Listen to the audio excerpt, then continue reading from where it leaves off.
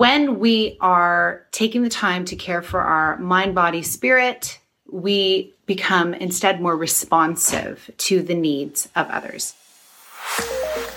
Hello, and welcome to the Connect Podcast. This show is all about helping you connect to your soul's calling so you can take action on it. Because the sweetest success is a blend of discovering your purpose with the inner drive to bring it to life. I'm Sheila Botello, health coach, lifestyle entrepreneur, and mom of two, best known for my online wellness programs, mentoring, and self-love passion. Listen in for inspiring interviews, solo chats, and Q&A sessions that will move you past overwhelm towards what lights you up. Stop accepting good enough and go for your version of great in your health, business, and relationships. Let's get started. Raise your hand if you have ever made a plan for the day and it went exactly as you wanted. How many times has that happened to us? Not often. So I'm a very big proponent of pouring into yourself ahead of time so that you have more to give when those moments happen. Self-care, keeping it simple, and making it a daily practice in whatever form resonates with you is super important. Let me give you an example. I like getting up early, as I've mentioned previously, and it really gets my mind set and right for the day when I have that time alone to move my body, to pray, to really get aligned with what I hope to accomplish that day. And even just to be with myself and listen to the birds, it fills me up so much. This is typically before my family wakes up. So then when they are up, I'm able to be present for them.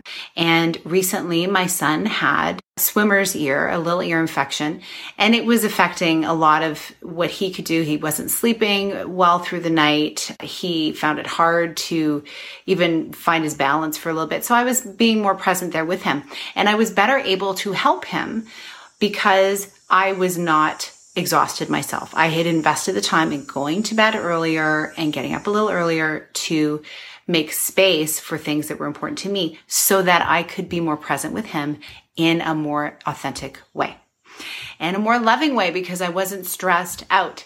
Because often what happens is when we are faced with these derailments in our life, these unexpected happenings, we approach things in a very reactive manner and we're very stressed.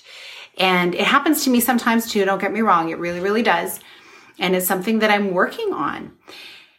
And when we are taking the time to care for our mind, body, spirit, we become instead more responsive to the needs of others. I encourage you to think about the ways that you're pouring into yourself each day so that you can be more of service to those around you.